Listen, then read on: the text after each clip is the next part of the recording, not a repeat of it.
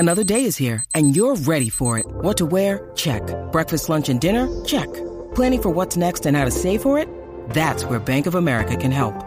For your financial to-dos, Bank of America has experts ready to help get you closer to your goals.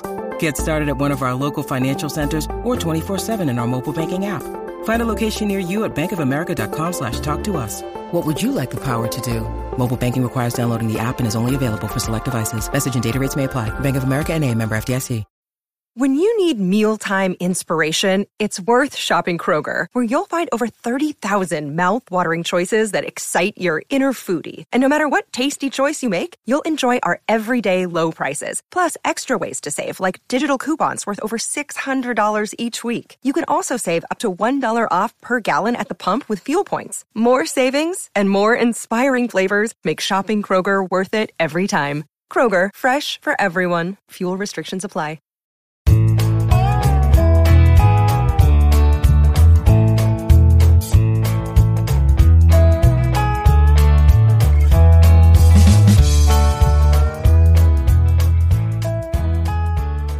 It's Tuesday, September 6th, and you're tuned into the Cleveland Baseball Talk podcast. I'm Joe Noga, joined by Paul Hoynes. Hoynesy, the Guardians finally break their 5-game losing streak, get back to it. Again, they have to go extra innings on Monday night. Oscar Gonzalez coming through with a 2-run go-ahead double in the 10th inning, and they get it done. Emmanuel Clase closes it out for the win. They stay in first place by a game, with the Twins losing to the Yankees earlier in the day. So exactly what they sort of needed to open up this 6-game road trip. Yeah, definitely, Joe. It was a much needed win after, just a bad homestand of baseball. And, it gave them a 1-game lead, like you said, after the Twins lost to the Yankees. And I don't know if all is right in the world of Cleveland baseball, but it was a sigh of relief, I think, in that Cleveland dugout. Yeah, it was. Terry Francona said as much in the postgame. It's nice to see a guy come through like Oscar did when you needed that big hit. He actually went down and got a pretty good pitch down below the strike zone, and he drove it to the wall in left field. I was watching Michael Taylor sort of circle that ball in center. He had to turn the jets on, and you could tell he knew he wasn't going to catch up to it. Oscar, put a charge into that ball, down in the strike zone to get it over his head. The Royals went to the strategy that the Mariners used the night before in extra innings, and that's when Jose Ramirez came to the plate to start the bottom of the 10th. They intentionally walked him. They put him on base. So Ahmed Rosario, you get your 2 best base runners on the bases, with Gonzalez, coming up after Josh Naylor popped out.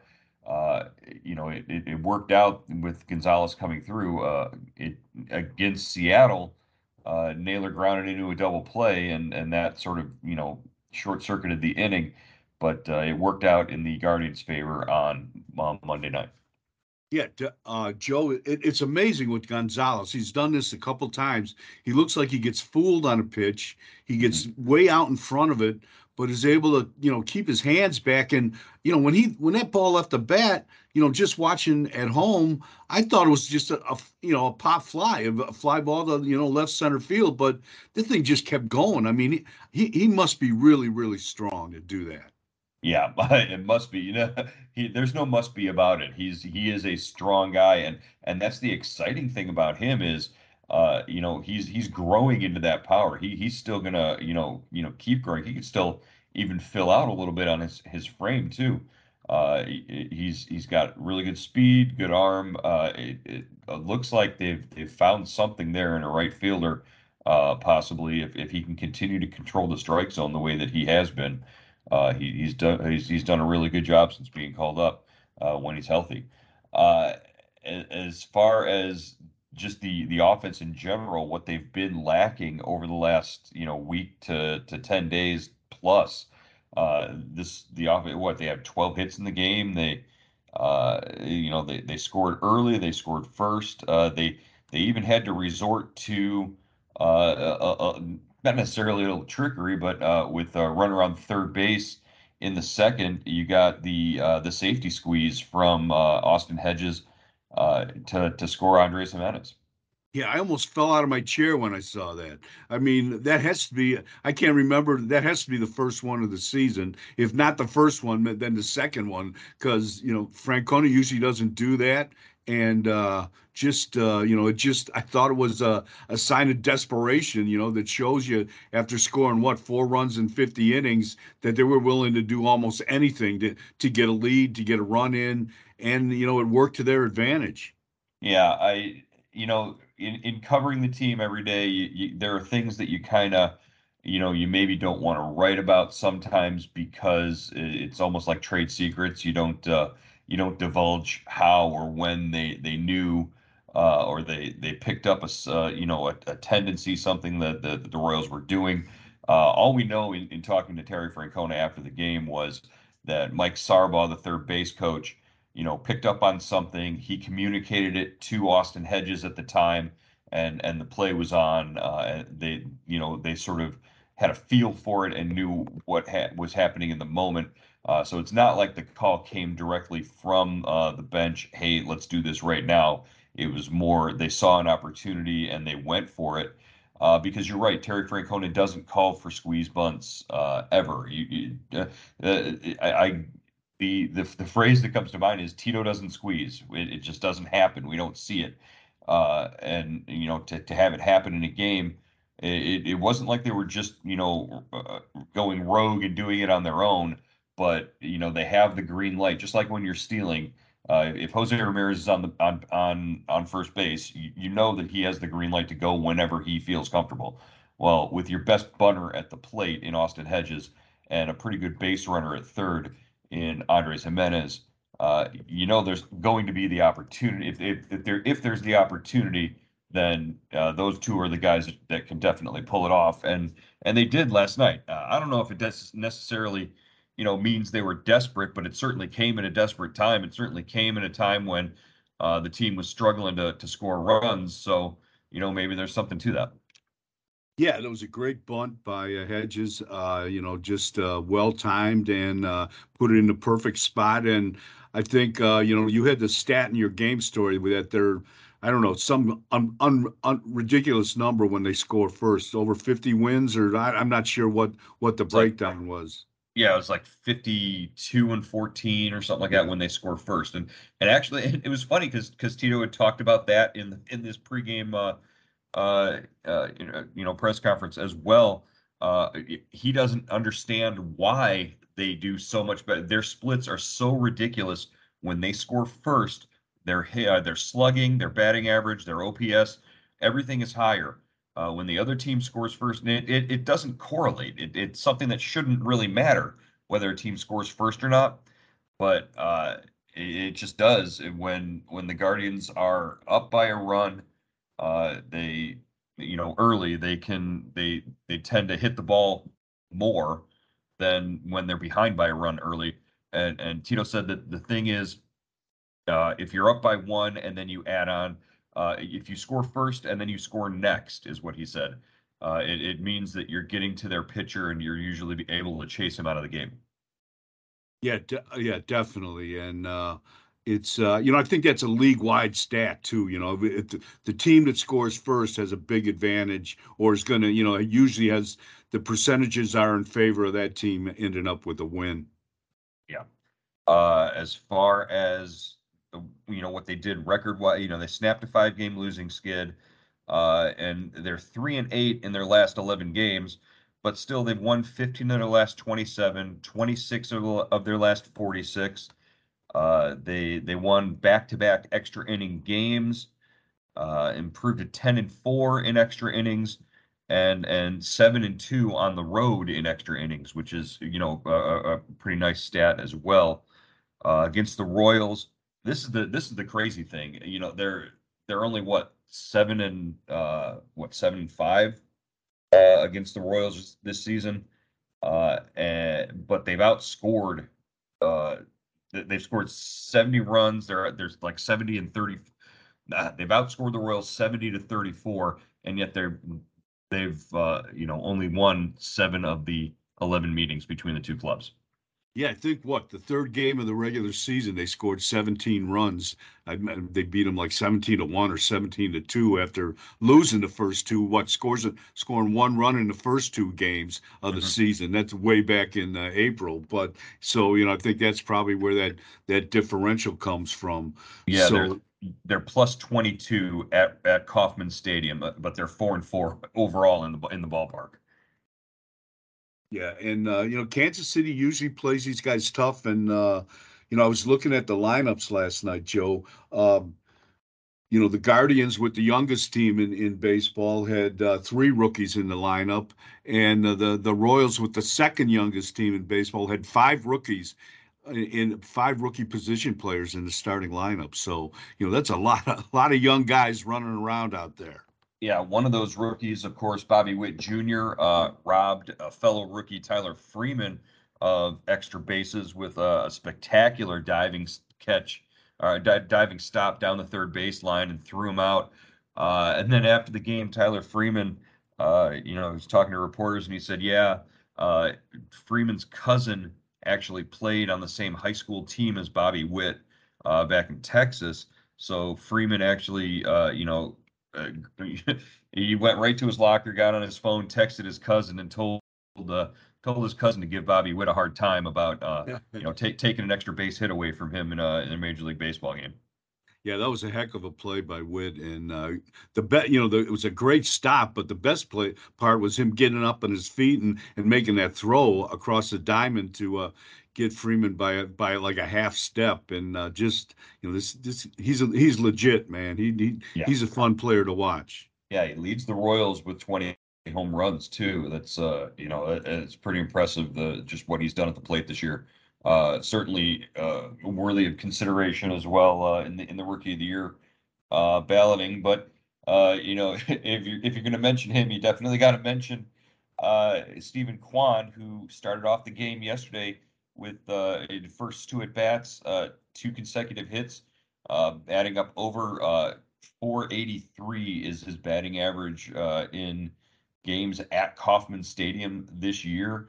The Royals are going to be happy. Royals and Royals fans are going to be happy to see Stephen Kwan leave on Wednesday and head to Minnesota because he has beat them up at the top of the order this season against the Royals for Cleveland.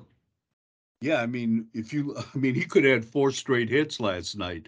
The Yep. first 2 hits, and then Witt robs him in the 5th inning with the line drive to third, and then he lines out to the shortstop in the 7th. So it's good to see that because to me he looked tired during that last homestand. He really kind of struggled. The whole top of the lineup did, and to see Kwan start that game with 2 hits in his first 2 at bats, that's a good sign. Yeah, 2 hits and 2 line drive outs, and he was definitely using some of that birthday energy. It was his 25th birthday yesterday, so maybe he had maybe he had a funfetti cake in the clubhouse to celebrate. I don't know, but definitely 25 years old looks pretty good when you start the game 2 for 2 in a ballpark where you were at one time last night he was batting up well over 500 in his at bats at Kauffman Stadium. So, pretty impressive for the rookie as well. You got to mention Josh Naylor. Go after the Royals tied the game on a 2-run homer by Drew Waters. Josh Naylor comes up, immediately answers with a go-ahead solo home run in the 6th off Brady Singer, 421 feet, just missed getting it to the fountains in right center. That's ties his longest home run of the season. The one he hit May 9th against the White Sox was a also pretty impressive blast there.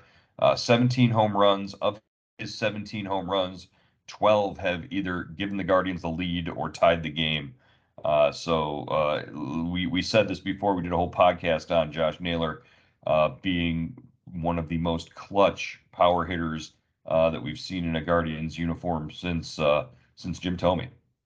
Yeah, that was a big home run right there.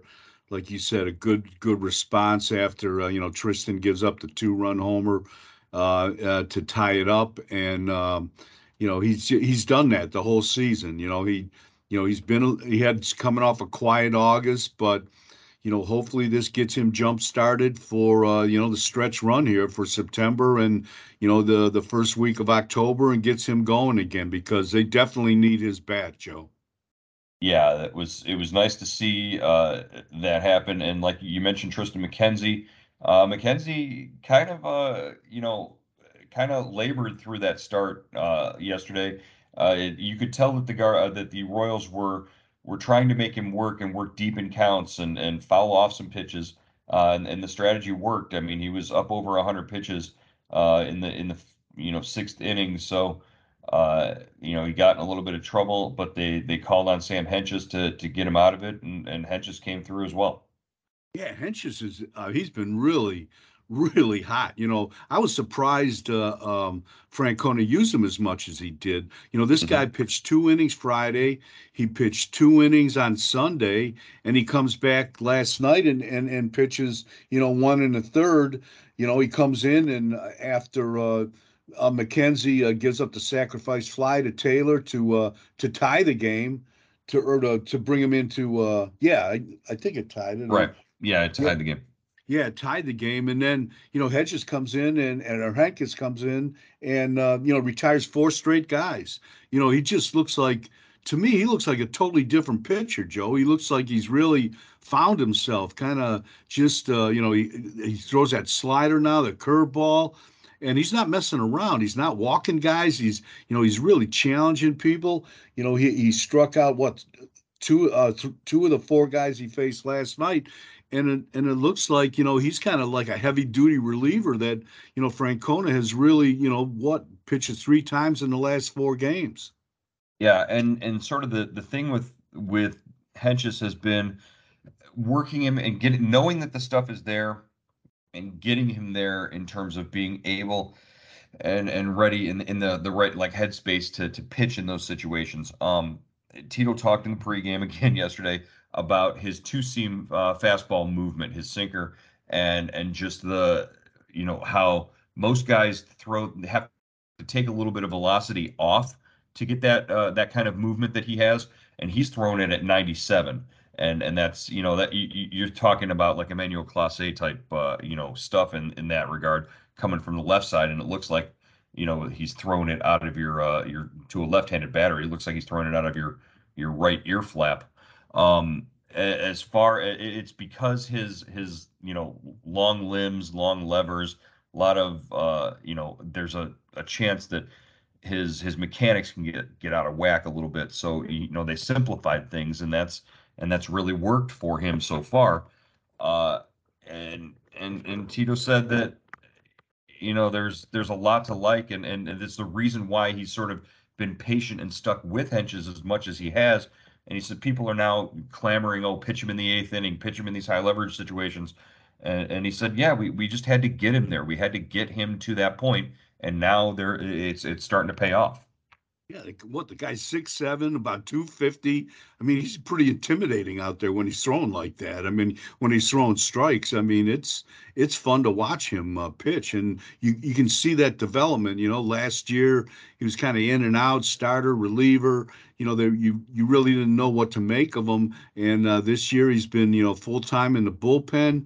And I was thinking, Joe, I mean, if they have to have some bullpen games going down the stretch here, if Savali and Plesac aren't back, Hmm. would you start Hedges as an opener for the first 2 innings? I don't know. It just kind of I, popped into my head.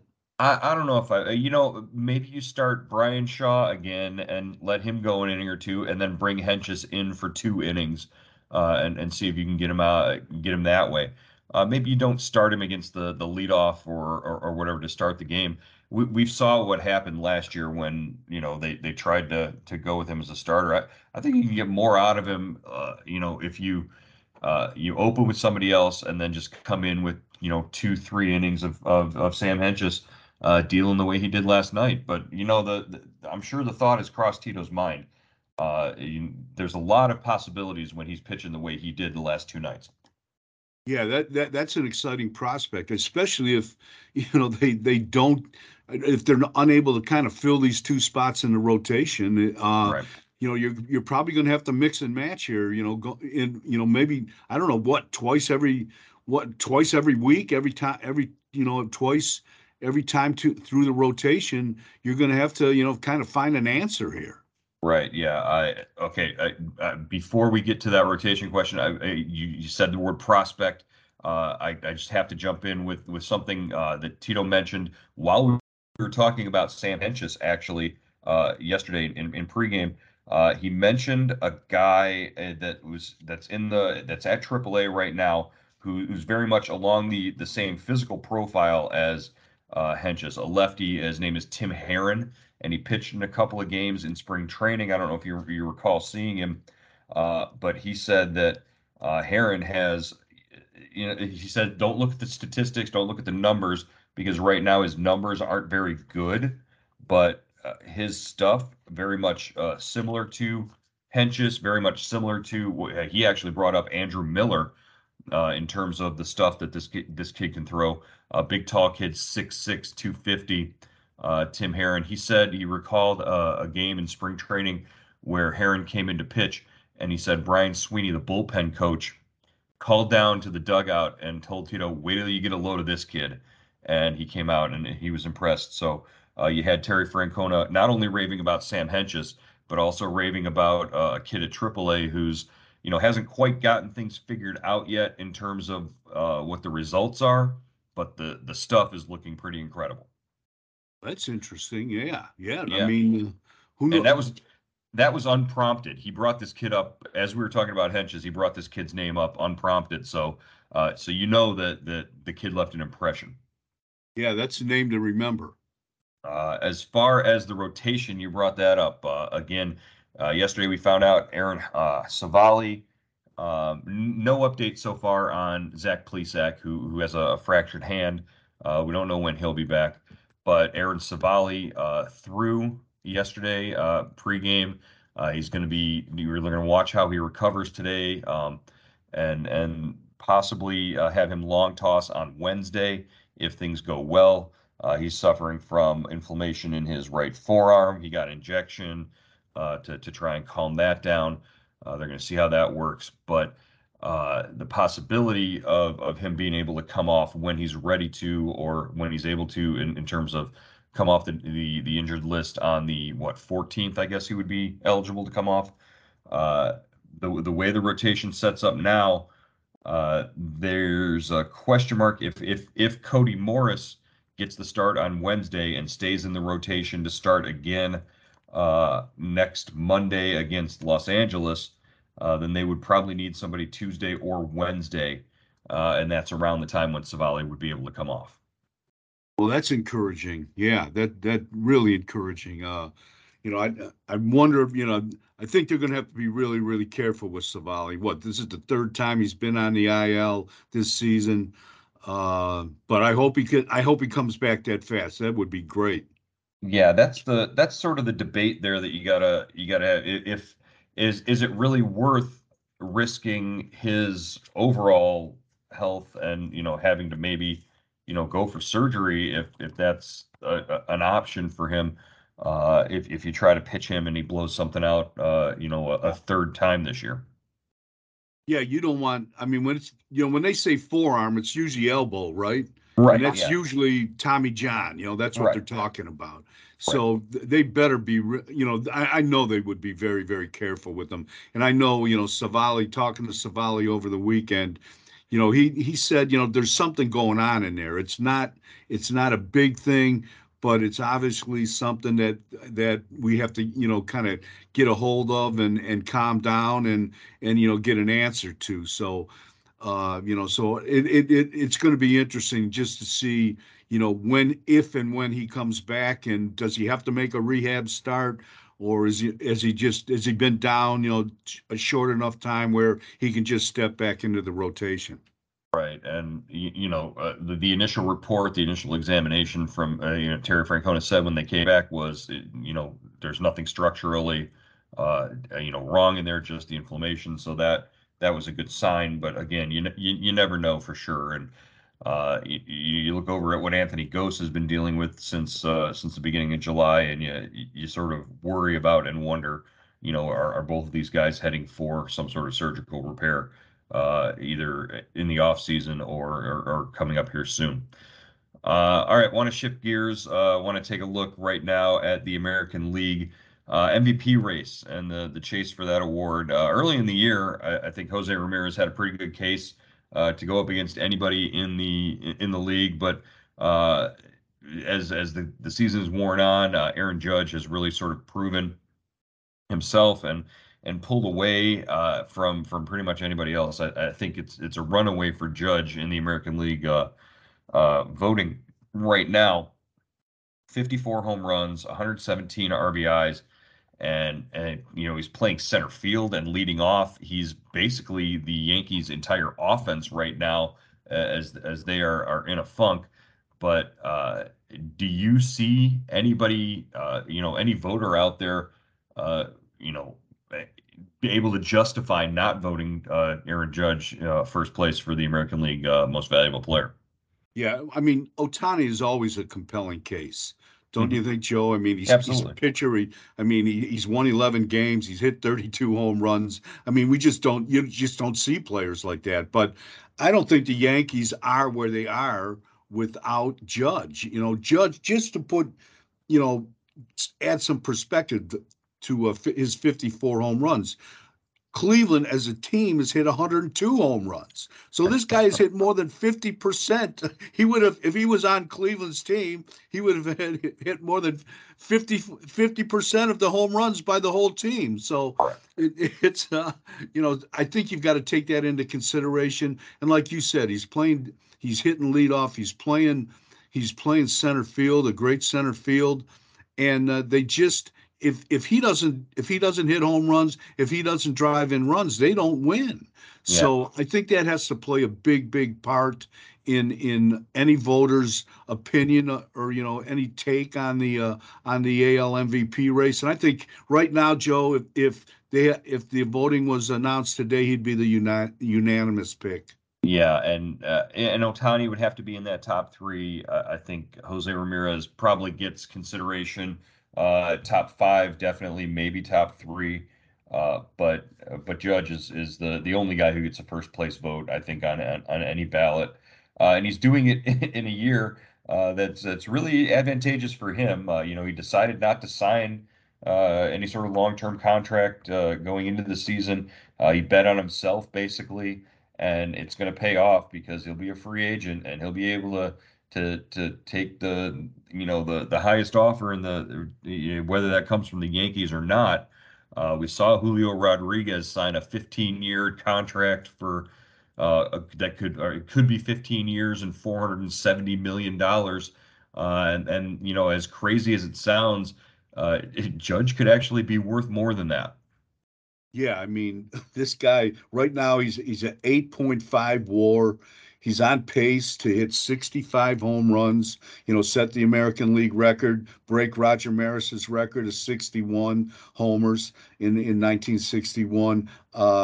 He's just having a monster year. And how can the Yankees let this guy go, Joe? I mean, they'll have to sell half. Maybe they'll make him part owner or something. Yeah. But I mean, you cannot, if you're Brian Cashman, you cannot let, you can't let this guy walk out the door. Yeah, name a wing of the ballpark after him or something. Whatever it takes to get him to stay. He pretty much has to be a Yankee for life if you're coming from that perspective. I feel sorry for Brian Cashman because there's no. I don't feel sorry. I hate Brian Cashman. You know what threw me there was Hoynesy busting out WAR and using using Hoynesy just casually dropping. Oh, he's got an 8.5 WAR. Like I believe Hoynesy's sitting there looking at everybody's WAR. Come on. This is where that's what threw me. That's what allowed me the momentary sympathy for Brian Cashman. I hate Brian Cashman. There's no way. Whatever. Oh, this is it's maddening. All right, I'm done. I'm walking away from this podcast now. After that, after Hoynesy just slips 8.5 WAR casually into a conversation, it's like holy cow. We've got a game tonight. We've got Shane Bieber on the mound against the Royals. Uh, this is a game that Shane Bieber needs to go 7 innings, and the Guardians need to win by 6 runs. There's just no two ways of looking at this game. Yeah, they do not need to go into extra innings again. 2 games in a row. Just with that runner on second base, it's just puts such a random roll of the dice. And I was wondering, Joe, I didn't get to ask you this, but what were you thinking when Class A and Class A kind of it looked like a tie at the bag for the final out. What were you thinking there? You know what? I put my head down immediately and I finished typing my game story to post it because I knew he was out. Because from my vantage point with the naked eye, it looked to me like he beat it. And I said if they go to the replay, it's going to be overturned and the game's going to be over. So I just put my head down and I started writing because I sort of I bet on Class A there. I thought I thought it was an interesting decision not to flip the ball to Naylor there to try and take it yourself. I think he was a little bit too casual, but it worked out for him. That's hey, you got to ride with Class A, man. He's been nothing but spectacular all season long. Yeah, Matt Underwood had a great call on TV. Somebody asked him. He goes after the game. He goes, if this was a horse race, you would have said the Guardians won by a nose. But since it's a baseball game, you have to say they won by a foot. Yeah, that was exactly it. A lot of fun at the ballpark tonight. Hoping for more of the same here this evening as Shane Bieber gets on the mound. Hoynesy, we'll check in with you tomorrow on the Cleveland Baseball Talk podcast. All right, Joe.